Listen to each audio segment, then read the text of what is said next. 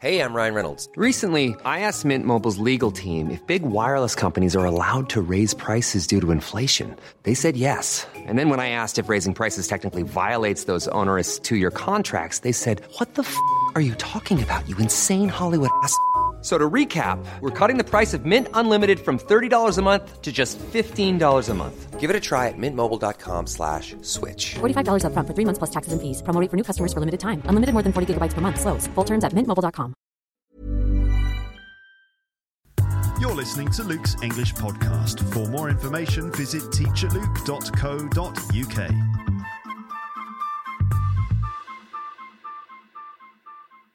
So welcome to part 2 of this two-part, maybe even three-part, I don't know yet, episode about what is Britishness. And what I'm trying to do with these episodes is just try and look at, what are the real elements of British culture? What do, let's say, how do foreign people understand Britain? And how is that different to the way in which British people define their national identity? And also, generally speaking, how do you define a national identity, and what are the issues and considerations that go along with that idea? In part 1, we looked at some of the things that I've noticed my students and many other foreign people I've met say and think about Britain and how they define Britishness from a sort of outsider's point of view. And I kind of, talked a little bit about those ideas.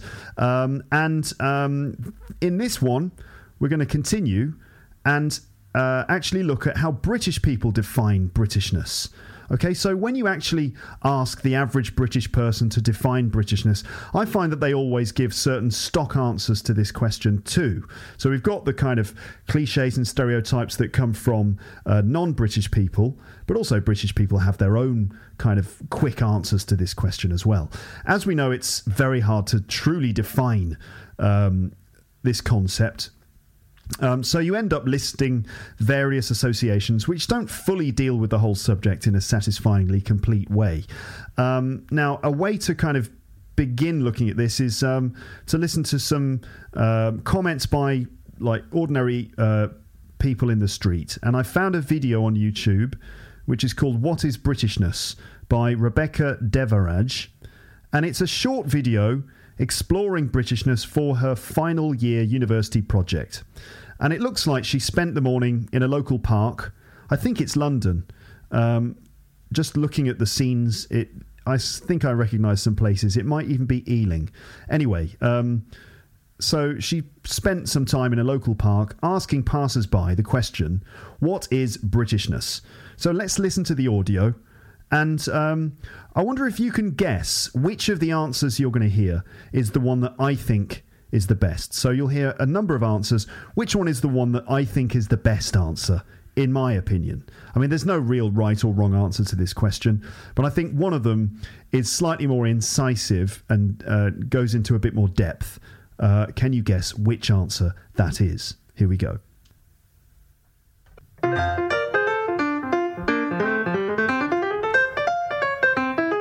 British spirit, it's about always having a stiff upper lip, keeping going whatever the situation is.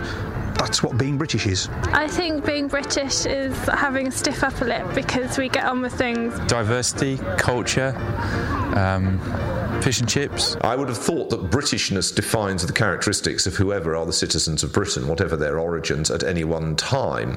Ordinarily, we would argue that Britishness is linked to notions of liberty and freedom, and in fact the very diversity that makes it difficult to define what Britishness means. I think being British is being accepting. We accepted the smoking ban, we accept the weather, we accept queuing.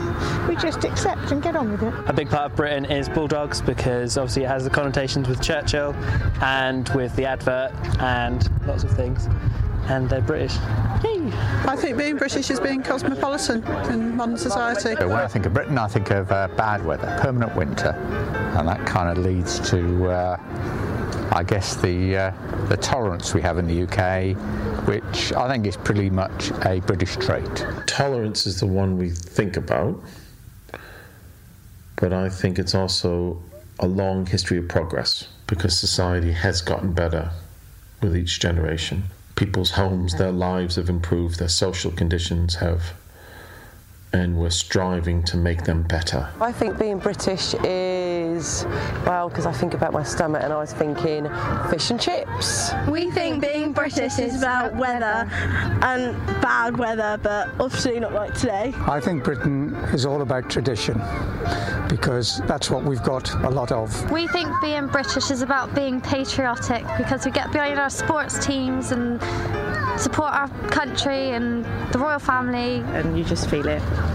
You just are British.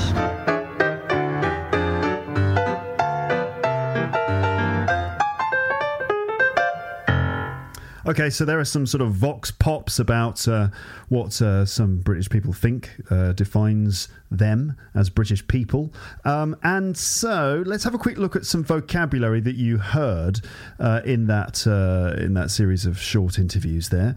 And so we're going to see. First of all, you heard the expression having a stiff upper lip and getting on with things. Having a stiff upper lip. Have you heard that before? I think I've mentioned it on the podcast before. British people often say about themselves that they have a stiff upper lip. So this just basically means having a sort of emotional resolve, having a bit of toughness, and not losing control emotionally, not getting over emotional, right? So the upper lip is, well, obviously you've got two lips, and the lip on the top is your upper lip. And if that is stiff, it means it's not trembling. It means you've got your emotions under control. Okay, so that's what having a stiff upper lip means. And then also just getting on with things.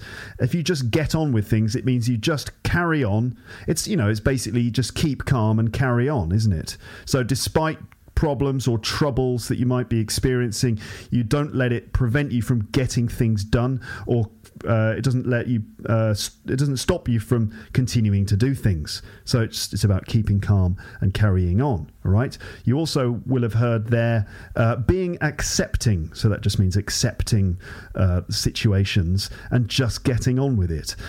So being accepting, that's interesting, because in many countries, people, well, they don't put up with things.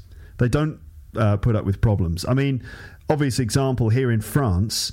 Let's say if the government announces that they're going to raise the age of retirement, meaning that everyone has to work longer and they can't retire at 65, they have to wait until they're 70. So if the government raises the age of retirement, in France, people wouldn't just accept it. They'd take to the streets, they'd be demonstrating and protesting against it, right?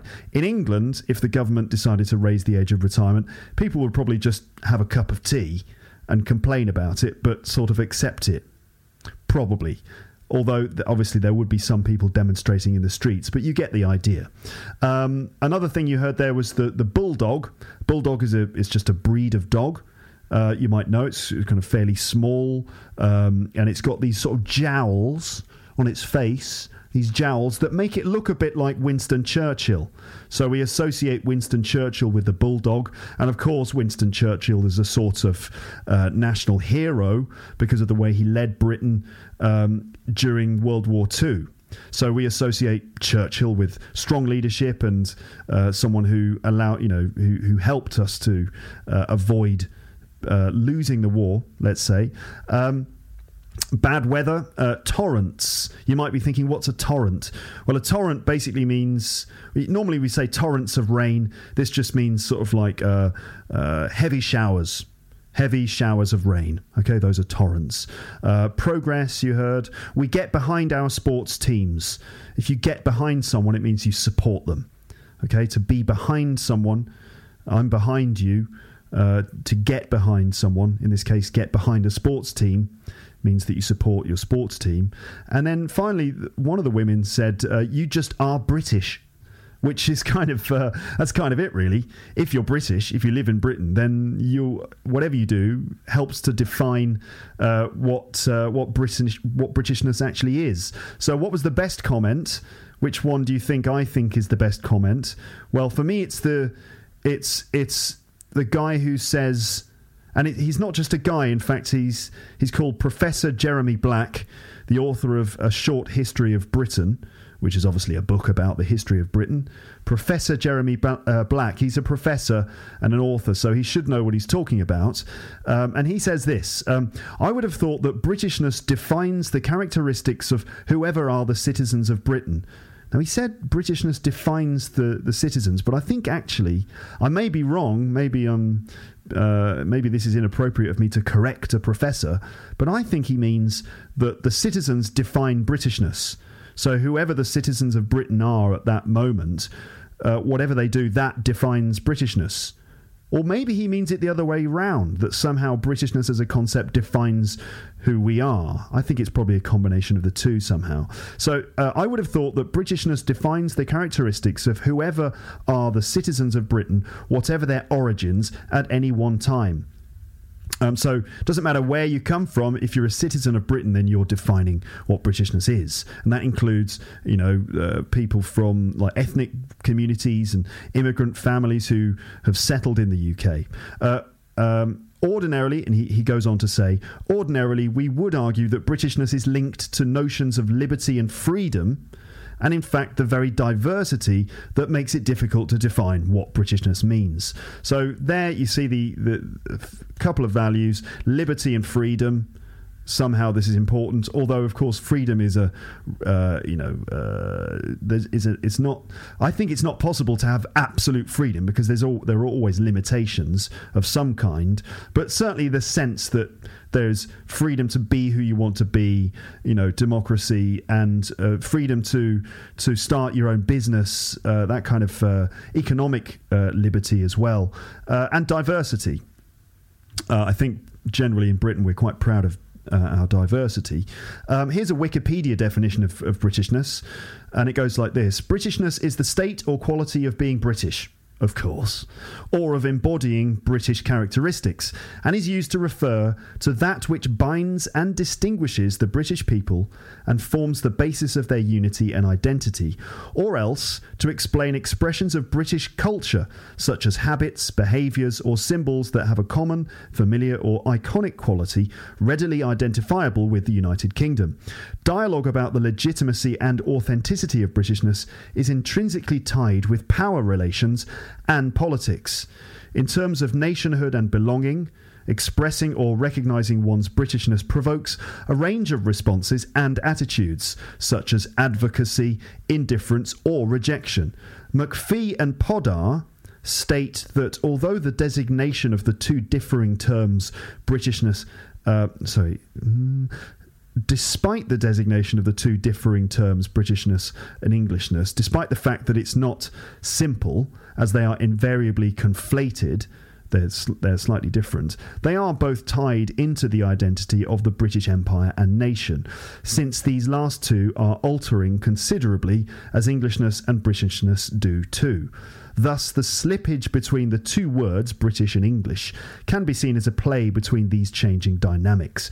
Right, that's interesting and also a little complex.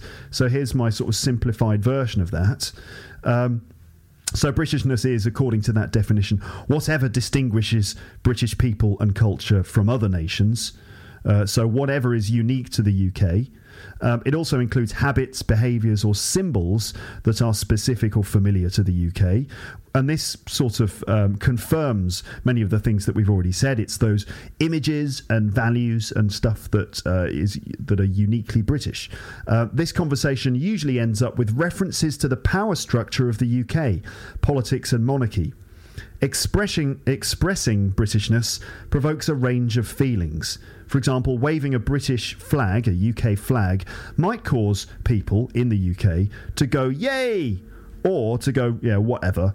Or to go, I find that offensive. So it either can provoke advocacy, like support, or indifference, like, yeah, whatever, I don't care. Or rejection, which is like, no, I find that offensive. And also...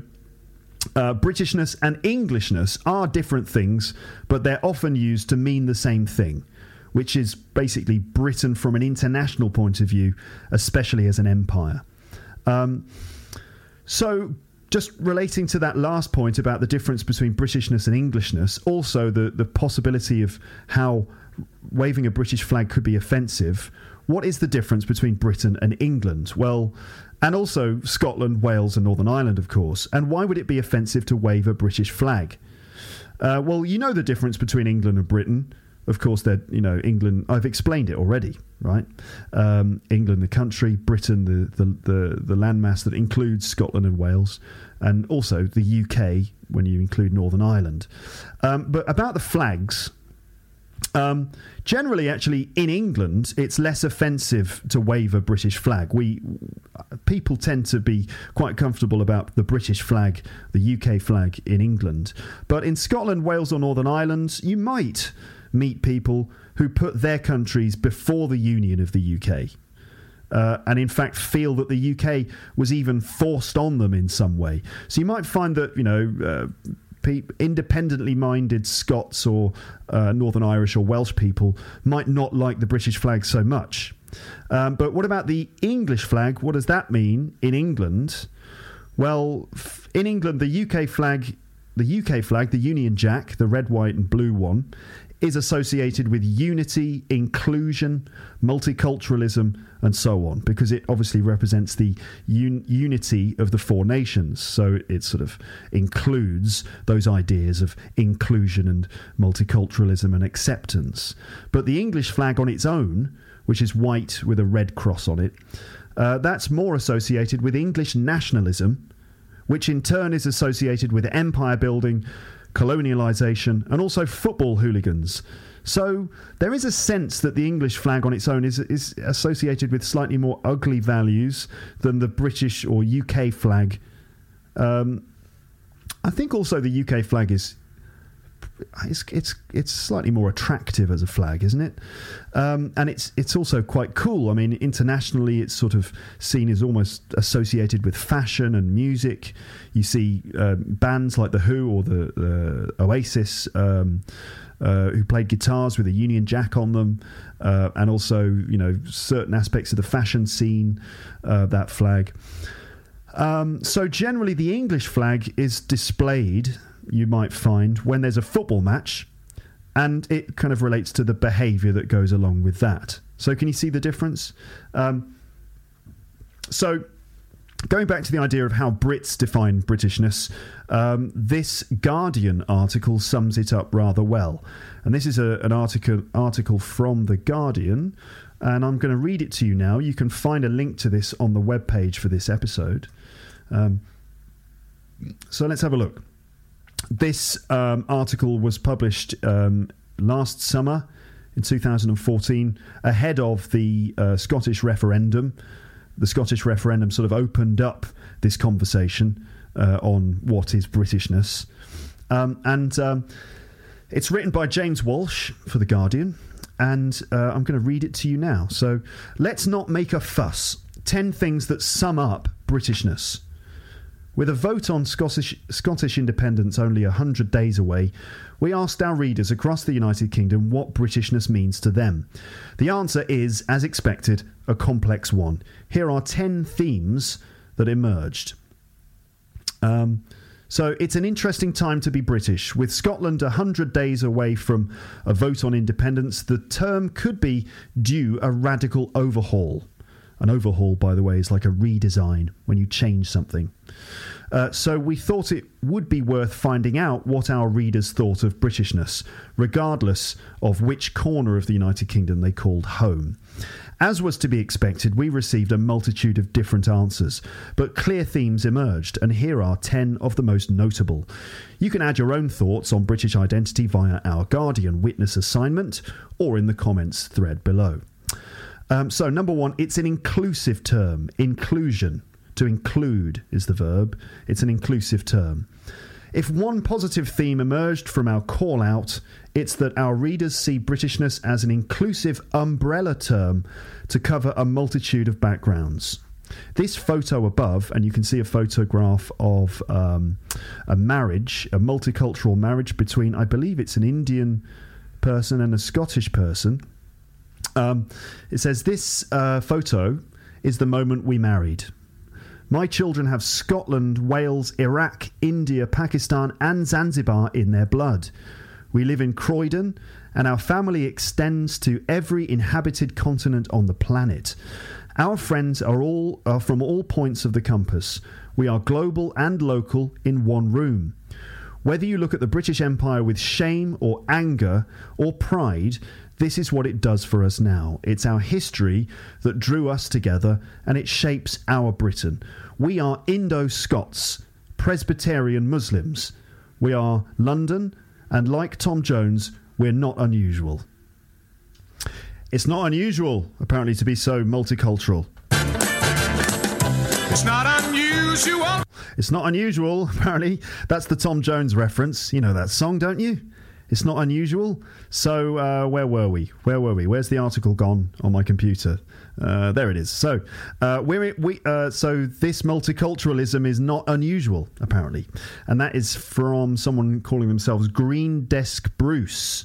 Here's another one from Steph Worthington, and it says, "I'm Welsh, but I've been living in England for nearly 30 years. I don't see a problem with regarding myself as Welsh and British. My concern is if countries go independent, will those who have come from abroad feel pushed out of society? I know an Asian restaurant worker who doesn't feel English at all, but does feel British, yet he's only ever lived in England. British is a helpful catch-all term for all of us, especially those who don't feel English, Welsh, Cornish, Northern Irish or Scottish."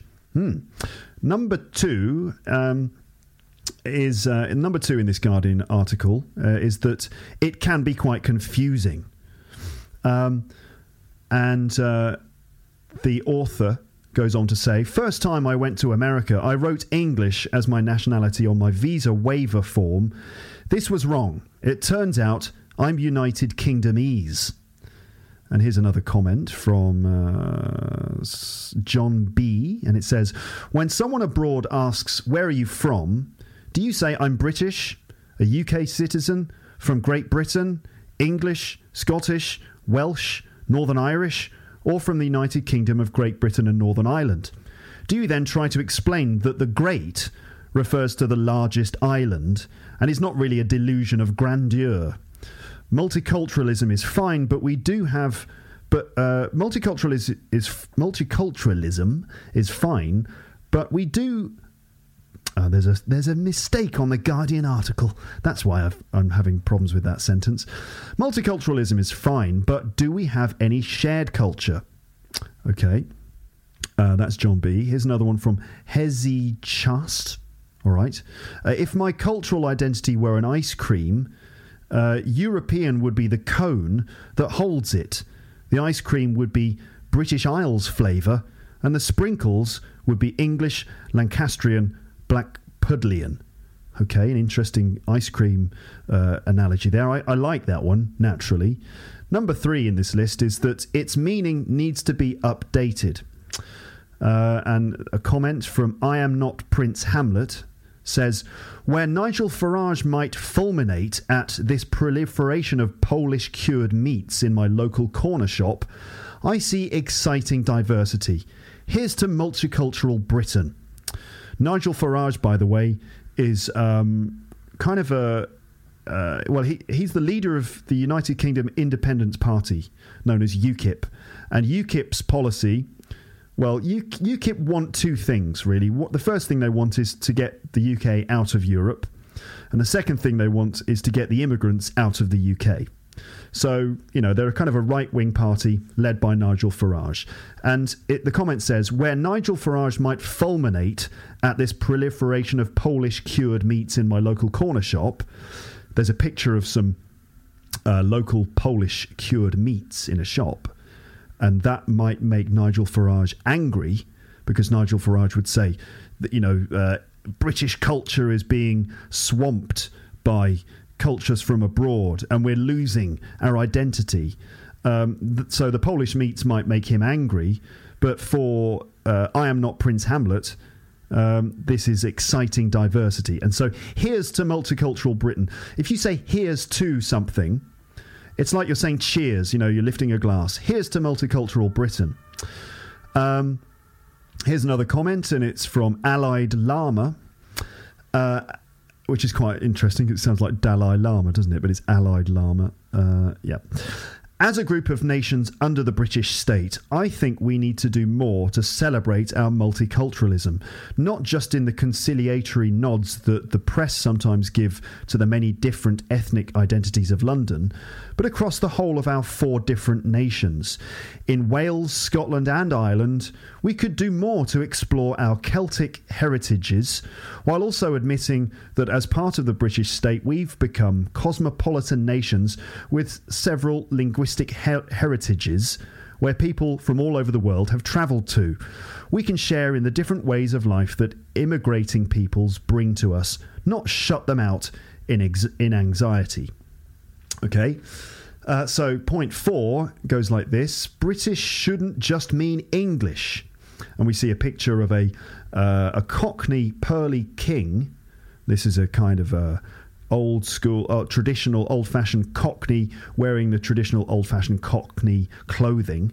If you remember from the episode called On a Boat, my friend Paul Langton explained that a Cockney technically is someone who is born within the sound of Bow bells. Bow is an area of East London. So Cockneys only come from a very specific part of East London, in fact. So we see a picture of a proud Cockney standing in front of the Union Jack. British and English are sometimes seen as interchangeable to the chagrin, that's like annoyance or anger, to the chagrin of some of our readers, particularly this one from Northern Ireland. Too often, English people... Shall I do this in a Northern Irish accent, or would that be inappropriate? Too often, English people... And I say that... No, I'm not going to do it. Too often, English people... I say this living happily in Liverpool, loving all my English friends... tend to believe that English equals British. Too many times an English person has been talking to me and casually mentioned, I guess that's me being British, without a hint of thinking without a hint of thinking he was talking to someone British. They mean English. Too often I have actually been asked if Belfast is in Ireland or in Scotland. It is ignorant.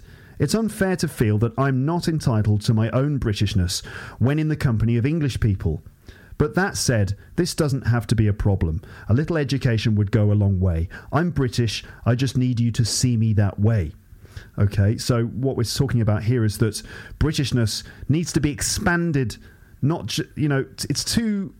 it's not fair on the Welsh, the Scottish and the Irish when we say Britishness, but we actually mean Englishness. We need to try and include those 3. We should include those 3 other nations somehow into a broader meaning. That was from Jennifer Fisher, who's from Northern Ireland. This one is another one from Allied Llama. And it says, unfortunately, Britishness is often construed by the media as being terribly Anglo-centric, and I fear not even a kind of Anglo-centric that many English people can easily identify with, as it focuses on a narrow stereotype imagined by the disconnected bourgeois who mainly seclude themselves along certain stretches of the Thames Valley and the South Coast. The inherent pride in a long-lost empire, the stubborn boasts of achievements in sciences and the arts, the pretense that we are still a major world power, all of these things are what I feel people are told they should be proud of and feel connected to in being British. So Allied Llama there is again stating that Britishness is defined only by a small section of society, particularly those who live in London, basically. So you okay? You keeping up with this, everyone? All right, let's carry on. So this is point 5 in what is a 10-point list, isn't it? Isn't that what I said? So number 5 is Englishness needs to be reappropriated. Englishness needs to be reappropriated. And we see a picture of the folk singer, the English folk singer, Billy Bragg, who is kind of a proponent of Englishness and in somehow reinstating Englishness or redefining, reassessing Englishness. Okay, so let me continue reading the article. I say let me continue reading as if you're stopping me.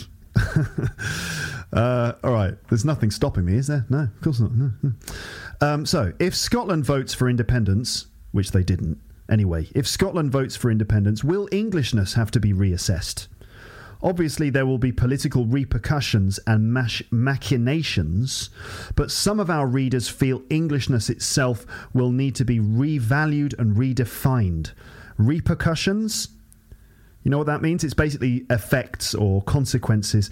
Machinations, these are like changes, okay? Machinations, it's like the operations of a machine. So in this case, the machine would be, let's say, the Constitution of the UK, the unwritten Constitution of the UK. So there would have to be changes to the machine of Britain. Huh? Okay, so there will have to be political repercussions and machinations, but some of our readers feel Englishness itself will need to be revalued and redefined. And this is from someone called Rike Boy. And it goes like this. I think that one of the things that drove me away from Britishness is the fact that England seems to be the Cinderella of the UK nations. It's true that it dominates the UK in terms of size and influence, yet it is the only home nation that's not allowed its own devolved parliament or assembly, whereas the Welsh, Scots and Northern Irish have considerable powers to manage their own affairs. England is ruled firmly by the British government for the sole good of the UK state. I believe that Englishness should be a positive identity which is embraced and celebrated, yet too many English people still seem religiously devoted to a Britishness which seems to want to expunge Englishness as a nasty, dangerous anachronism. Whoa. Remember that you can access this article by clicking the link that you'll find on the page for this episode, and then you can actually see all these words. You can Google them. You can do a bit of studying if that's what you want to do. Point 6 goes like this. You can be proud to be British without being right-wing. And we see a picture of some bunting. Bunting is like decorative flags which are put up whenever we celebrate something in Britain. Like, for example, the royal marriage, there was lots of bunting, usually like little triangular flags on strings or ropes. And you often see them at street parties and things like that. So there's a picture of bunting. And this is how it goes. Perhaps unsurprisingly, this being The Guardian, there weren't too many mentions of the Queen, although there was one mention of the Queen. So do you know what that means? The Guardian is generally quite a left-wing newspaper. Not radically left-wing or anything, but it leans to the left. And so because of that, people are not overly patriotic, and they're not necessarily overly fond of the monarchy. Okay, so that's what that means. So let me read it again. Perhaps I say let me, as if you're blocking me, like as if you're slapping the computer out of my hand or something. Of course you're not. Anyway, perhaps unsurprisingly, this being The Guardian, there weren't too many mentions of the Queen. But it was interesting to hear from British patriots a million miles away from the UKIP mould. This means that it's interesting to hear from British patriots who are not right-wing. I love this. This is from Stephanie Keeler, and it says, I love our warm-hearted, philanthropic, quirky and socialist past. I'm proud of the Chartists and the Suffragettes, Charles Dickens, Robert Owen and John Ball. I'm proud of the unions. I'm proud that we raised stiff opposition to Thatcher and of our ability to unite in the Second World War against fascism. I'm proud that we executed a king because we valued our rights, privileges and liberties more than monarchic tradition. I'm proud that we still slam the door of Parliament in the face of the Queen's messenger to this very day. Wow, there's so much in that comment that you might not know about. Let's have a look at the second part. I'm proud that we executed a king. King Charles I. This is in the mid-17th century. There was an uprising by Parliament. So very brief history, okay? Very, very brief history lesson, but it's a key moment in British history. For years and years, the monarch had power, like let's say supreme power. That they were the main executive power in the country. And then in the 17th century, there was a parliament who the king basically delegated powers to to run the country, but the king still maintained supreme power.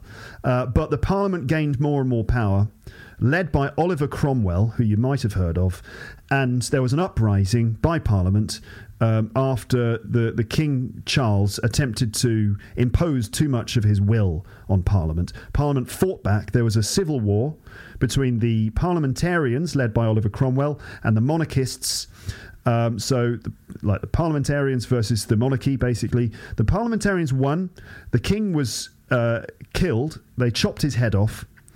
And for, how long was it? Something like 20 years, I think. We had a sort of republic led by Oliver Cromwell as a dictator, basically. They didn't call it a republic. They called it the English Commonwealth. But then after Cromwell died, his son took over, but ultimately the royal family came back, and Charles I's son was reinstated as the monarch. He became Charles II, of course. But that was a key moment because it sort of opened the door to various other changes that happened later on, which led to basically the Parliament running the show and the monarch not having powers.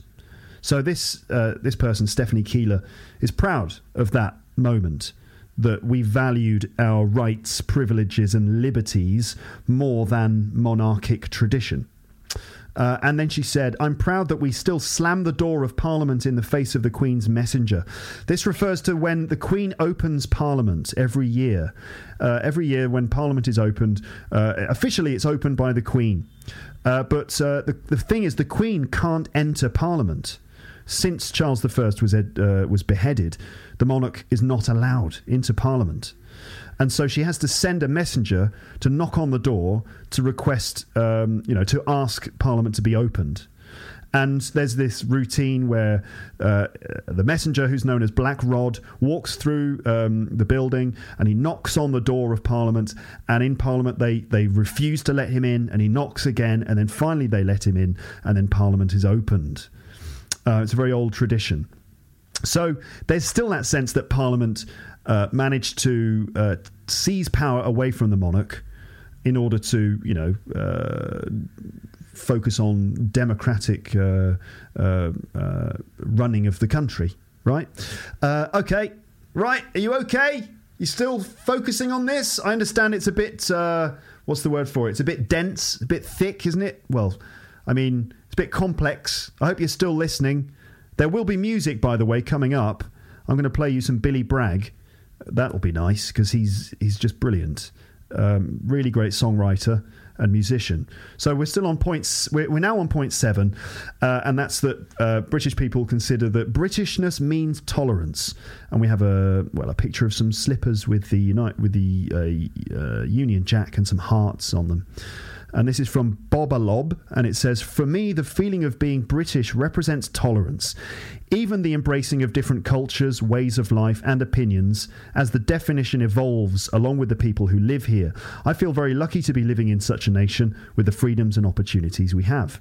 And then Absolute Beginner makes this comment: there have always been 4 things that have made me proud of living in Britain: a strong welfare state, the fact that we do not have capital punishment, the fact that we do not have a national health service, the fact that we do not have national service, that means being obliged to join the army for a time, and a welcoming attitude to those from outside Britain. From the Huguenots to Windrush, long may those values continue. So proud of welcoming immigrants into the country. That means. Number 8, but some worry Britain no longer upholds these values. And we've got a picture of 3 gentlemen in suits and bowler hats with umbrellas. It's an old picture from the 1960s, gentlemen in the rain. But, maybe the gentleman, that proud image of the gentleman is lost now. This is a comment from Jean Mackenzie. And it says this: "When I grew up in the 1960s, there was a sense of progress, of everything getting better, if slowly, for all the people, of everyone working together for the common good and looking after the vulnerable, of helping working class children into higher education, a free health service and decent housing for all. Since 1979, these advances have gone into reverse, and the dominant ideology is of individual greed, exploitation of others, and scapegoating people and groups. Since 1979. Why? Because that's when Margaret Thatcher became Prime Minister. Okay? So, individual greed, exploitation of others, and scapegoating people and groups. Scapegoating, if you scapegoat someone or you make someone a scapegoat, it means that you blame them for all the problems. You just put all the problems on one person, so they become the scapegoat. You just blame them for all the problems, even if they're not necessarily responsible. They just become the one who gets blamed for everything. So maybe Thatcher changed Britain's values in some way. Point 9. Some would rather just not make a fuss.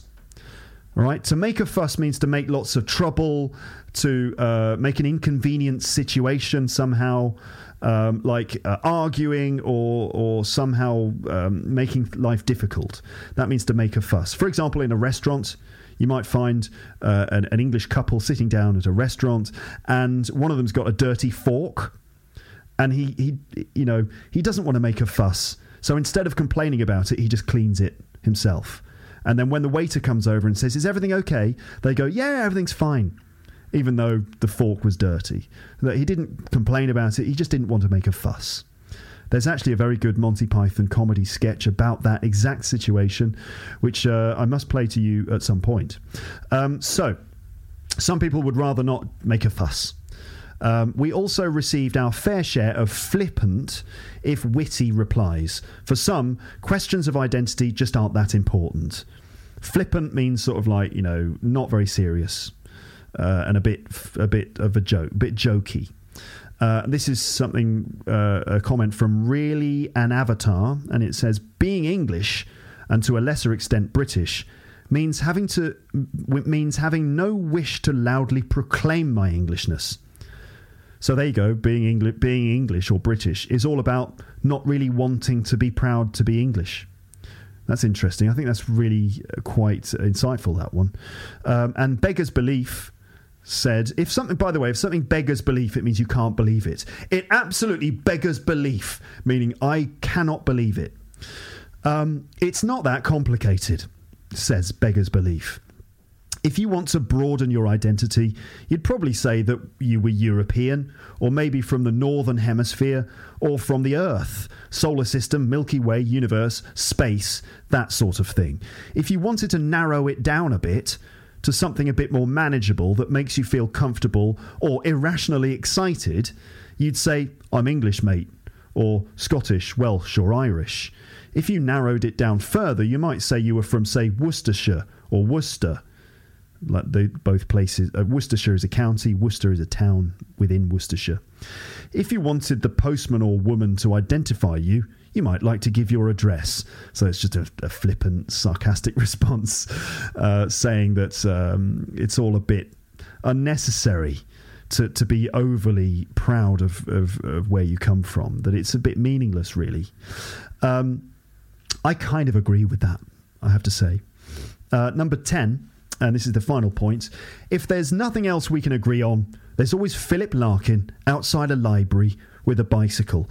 And we see a picture of the poet, Philip Larkin, a popular English poet. I'm pretty sure he's English. A photo of Philip Larkin, a black and white photo of him standing outside a library with a bicycle, and it somehow sums up some of the values that we like. The literary things, the just certain comforting images of Britain. So, positive British stereotypes mentioned by our readers included eccentricity, having a sense of fair play, and a mastery of ironic humour. But one reader, when asked to define Britishness, simply replied, Philip Larkin outside a library with a bicycle. So that is the Guardian article about Britishness, and to be honest, I think that pretty much covers the whole thing. I do have other things to say. I'm going to carry on. What time is it on the podcast? Okay, we've been going for about 43 minutes. I did have something to say about the Scots, the Welsh and the Northern Irish. I think that's been covered, to be honest, by the comments. Let me just read it to you anyway. It's only a short piece of text. So, back to me again. I'm English and British, so when I talk about Britishness, I'm also talking about Englishness to a certain extent, but Britain also... Wait a minute. I've got a funny feeling, ladies and gentlemen, that you're getting a bit tired of all this Britishness. Am I right? Am I right, ladies and gentlemen? You might be thinking, OK, we got it, Luke. It's complicated. It's fine. I think that's what you're thinking. Let me just give you a really quick list of the things I'm proud of, OK? I'm proud of the fairness, or the sense of fairness. Cricket. I love cricket. The game of cricket, which you probably don't understand. I love our humour, of course. I love our music. I've talked about that. The comedy, as you know. The land itself, I just love the landscape. It's very green and it's there's some beautiful countryside. I love the diverse accents that we have, as you well know. The NHS, the National Health Service. Sherlock Holmes, drinking tea with milk. Thank you very much. The proper way. I love pretending to be proudly British. Because for me, it's just I can't really be sincere when I make all these statements about being proudly British, because it's not that important to me. So if you ever hear me on the podcast making proud statements about drinking tea and having a portrait of the Queen and stuff, I'm not really being serious. I'm sort of undermining the seriousness of it, really. That's British humour, maybe. It's hard to identify, but that's what it is.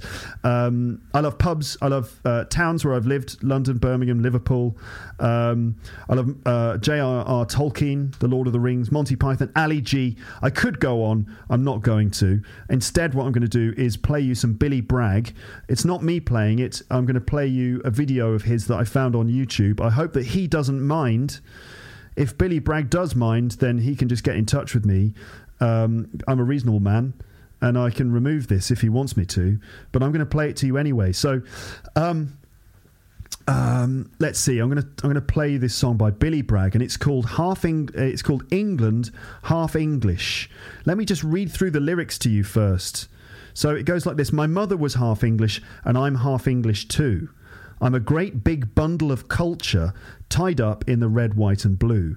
I'm a fine example of your Essex man. And I'm well familiar with the Hindustan. That, by the way, that's an Indian English language newspaper. Because my neighbours are half English and I'm half English too. All right, so it's about multiculturalism and being proud that being English means being a sort of mongrel, a mix of different things. He's proud that his neighbours are Indian, and he's well aware of the Indian newspaper, the Hindustan. This is going to sound much better when he sings it. My breakfast was half English, and so am I, I had a plate of Marmite Soldiers, washed down with a cappuccino. Soldiers means bits of toast cut into strips, and you dip them into a boiled egg. So I had a plate of Marmite Soldiers, washed down with a cappuccino. And I have a veggie curry about once a week. The next day, I fry it up as Bubble and Squeak. Bubble and Squeak is a kind of very English, maybe British thing, which involves taking leftover vegetables and frying them until they start to make a bubbling and squeaking sound when you fry them. Okay? He said, so the next day, I have veggie curry once a week. Next day, I fry it up as Bubble and Squeak, because my appetite's half English and I'm half English too. Dance with me to this very English melody, from Morris dancing to Morrissey. All that stuff came from across the sea.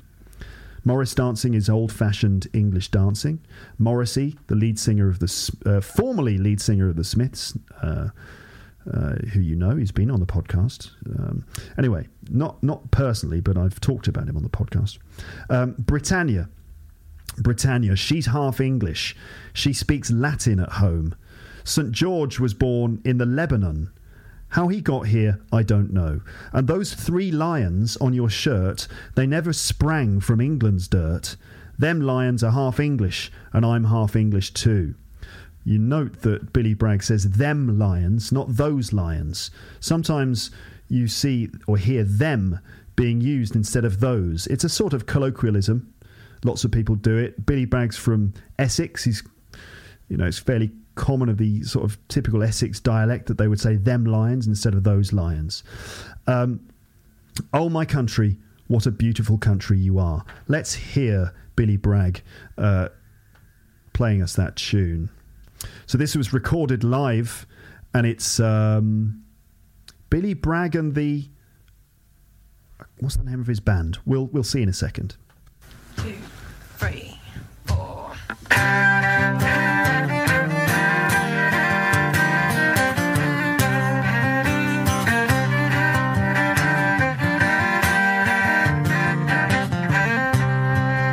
My mother was half English and I'm half English too. I'm a great big bundle of culture tied up in the red, white and blue. I'm a fine example of your Essex man, well familiar with the Hindustan, 'cause my neighbours are half English and I'm half English too.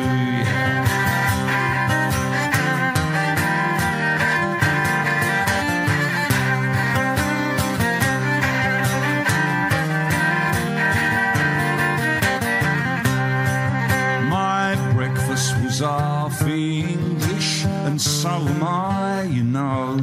I had a plate of Marmite soldiers washed down with a cappuccino. I have a veggie curry about once a week. The next day I fry it up as bubble and squeak, 'cause my appetite's half English and I'm half English too. Hey!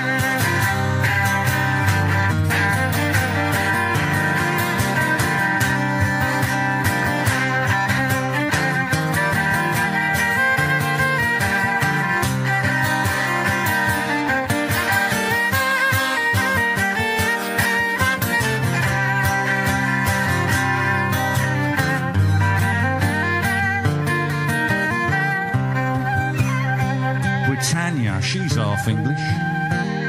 She speaks Latin at home. And St George was born in the Lebanon. How he got here, I don't know. And those 3 lions on your shirt, they never sprung from England's dirt. Them lions are half English, and I'm half English too. Them lions are half English, and I'm half English too.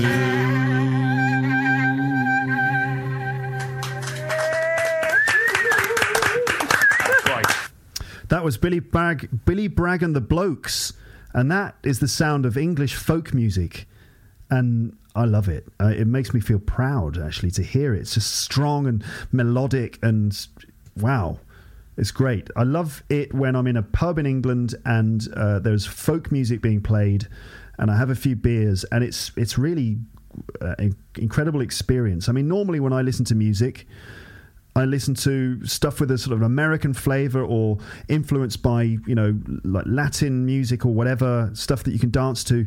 But then when I hear traditional English folk music, it goes sort of right into the heart of my soul, you know. All right, I think I'm going to wind this up now, and I'm going to stop talking about this subject because I think I've dealt with it, right? But I have to conclude. I have to just read the last concluding paragraphs of this podcast, all right? So just bear with me. These are the closing minutes of the episode now, all right? As ever, I'm very curious to know what your responses are to all of this. I record this just in front of the computer. You're not there in front of me. When I have students in front of me and we're talking about this kind of thing, half the time I'm encouraging them to talk, and I want to know what they think, and I'm encouraging them to give their input and so on. It's not just me talking, and I can't obviously do that on the podcast, but you can comment. You can put your comments on the website. So I'm very curious to know your thoughts on this. But let me just conclude in some way. Britishness, like any cultural identity, is always changing. These things never stay the same. There's always a sense that the culture is being lost, and that's just the sense of the present order slipping away and being replaced by the new one. And at every moment of every minute, things are changing and nothing will stay the same. That brings some sense of fear and panic, the idea that we're going to lose the good things we have. People also need a clearly defined culture in order to feel secure, so they know where they are and that they can trust the people around them. People tend to prefer the things that they know and distrust the things that they don't. It's quite easy to blame others for that frightening sense that things are changing for the worse. I think this is why a lot of people have fear and hatred of immigrants and foreigners. They're scared of the unknown agents of change who look and behave differently. I suppose it's human nature to be like that. But it's also a little sad and unnecessary when it ends up in violence and suffering. Obviously, we shouldn't tolerate certain behaviour. Where am I going with this? What am I trying to say? What I mean is that there's no such thing as true Britishness unless it is just a snapshot of what is happening right at this moment in Britain. And when I talk about the violence and stuff, I'm talking about, the nationalist movements, sort of fascism and that kind of thing, which is, a living threat to our way of life, isn't it? This is all very serious. But anyway, what is going on? What are most people thinking and doing? It's almost impossible to comprehend the subtlety of what Britishness really is at any moment. And not just Britishness, but any place. Because it's so complex. That's why the question invites the standard mind-numbing responses like, it's the Queen, it's tea, it's strawberry jam, it's Monty Python, it's a game of cricket, it's 9 pints of lager and a fight outside the chip shop. People just list things like that because they just list things they associate with the UK because there's no other way of really explaining it. Just a bunch of associations.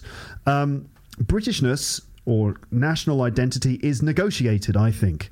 Also, I believe that Britishness is not an absolute concept. It's something which is negotiated. Everyone has their own version of Britishness. And in fact, Britishness changes depending on who is in power, who's got the money, the influence, and the cultural capital. In the end, it doesn't matter how much you say that Britishness is all about cricket, when hardly anyone plays cricket anymore because there's no money in it. So you can bang on about defining Britishness, but ultimately it's going to be defined by the people who live in the country. Britishness is a blanket term which is supposed to incorporate all the diverse elements of multiculturalism. It means diversity, inclusivity, and a celebration of the success and positivity of multiculturalism. So in that sense, Britishness is something which is supposed to unify us, provide us with a sense of pride and therefore duty and obligation to the country we belong to. We're less likely to smash the system if we believe in it. So it's a unifying force which helps the country operate. Britishness is, as I said, it's a unifying force which just keeps everything together. After the 2005 terror attacks, so that was there were Al-Qaeda terrorist attacks in London. After the 2005 terror attacks, the government were keen to reinforce national pride, to promote the British brand to its own people in an effort to fight back against the destructive forces behind the attacks. The idea of a Britishness Day was suggested, but it didn't really go anywhere. But what could that be? What could a Britishness Day be? A day when we argue about what Britishness is? Also, it's all a bit close to nationalism, and we don't like that in the UK, really. Nobody wants to be associated with fascism, so often people have a defensive attitude to national pride, usually along the lines of, I think it's fine to be proud of Britain. People often say it like that. I think it's fine to be proud of Britain, like they're defending the idea. I am proud of Britain. So, some people feel it's necessary to actually say, look, sorry, there's nothing wrong with being proud of being Britain. Often the comments are presented in that way. What about all the bad things done in the name of Britain? Are you proud of them too? Now, I know that there may be some listeners out there in some parts of the world who see Britain in fairly serious way. Like, for example, in the Middle East, the UK was involved in dividing up the Middle East to an extent with things like the Balfour Declaration after World War after World War II. Most people seem quite happy to pick and choose which aspects of Britain they're proud of. They usually will ignore the atrocities in our colonial past, proudly declaring their pride in English tea despite the treatment of India during the colonial era. So I'm a bit wary of being too proud of my country because I know that what we've I know that we've done some pretty bad things in the past. Also, I think national pride can be blinding and ultimately quite destructive. It's good to be proud of your roots, but there is a more important thing to remember, that there is a bigger picture, and that is that it's basically stupid to think of one nationality, but it's stupid to think that one nationality is intrinsically better than others, because that's what everyone is thinking. Instead, this sounds like I'm a hippie or something. Instead, we just need to see ourselves as one consciousness, man. You can be whoever the hell you want to be as well. I believe it doesn't matter where you pay your taxes. You can just define your own identity as you see fit. Just as long as you don't go out of your way to hurt other people, just go ahead and be whatever you like. That's the main thing for me. Just try and be a good person. The rest of it is just fluff. And I know that being a good person isn't as easy as that, but, you know, because sure, you may not be hurting people directly, but what if you pay taxes to a government which then spends that money on weapons and instruments of torture? What then? Well, who knows? But I'm going to stick with that point. Just try to be a good person. The rest is just fluff. And that is the end of this episode of Luke's English Podcast. Thank you very much for listening. I hope that you've managed to listen all the way to the end. If you have, then that's a huge crowd of people clapping and applauding you. Well done. As ever, leave your comments on the page. You might want to check out audible.com as well. I know I keep mentioning this, but, you know, I've got a sponsorship deal going on with them. Not a massively lucrative one, but anyway, every now and then I will say to you, check out audibletrial.com/Teacher Luke, because you can get a free audiobook, which isn't bad. There's a page on my website that explains everything, teacherluke.co.uk/audible. All right, great. Thanks a lot for listening. And I hope you're having a good time wherever you are. This has been an emotional experience. It hasn't really. It's been fairly normal. Okay, I'm going to stop talking. Thanks for listening. Bye, bye, bye, bye, bye, bye, bye, bye. Thanks again for listening to Luke's English Podcast. For more information, visit teacherluke.co.uk.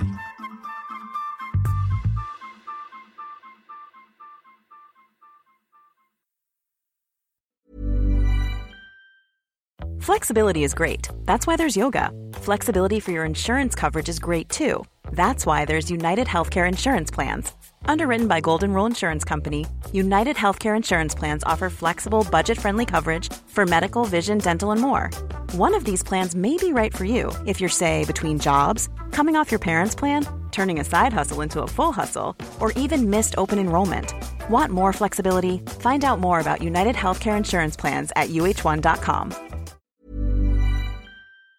If you enjoyed this episode of Luke's English Podcast, consider signing up for Luke's English Podcast Premium. You'll get regular premium episodes with stories, vocabulary, grammar and pronunciation teaching from me, and the usual moments of humour and fun. Plus, with your subscription, you will be directly supporting my work and making this whole podcast project possible. For more information about Luke's English Podcast Premium, go to teacherluke.co.uk/premium info.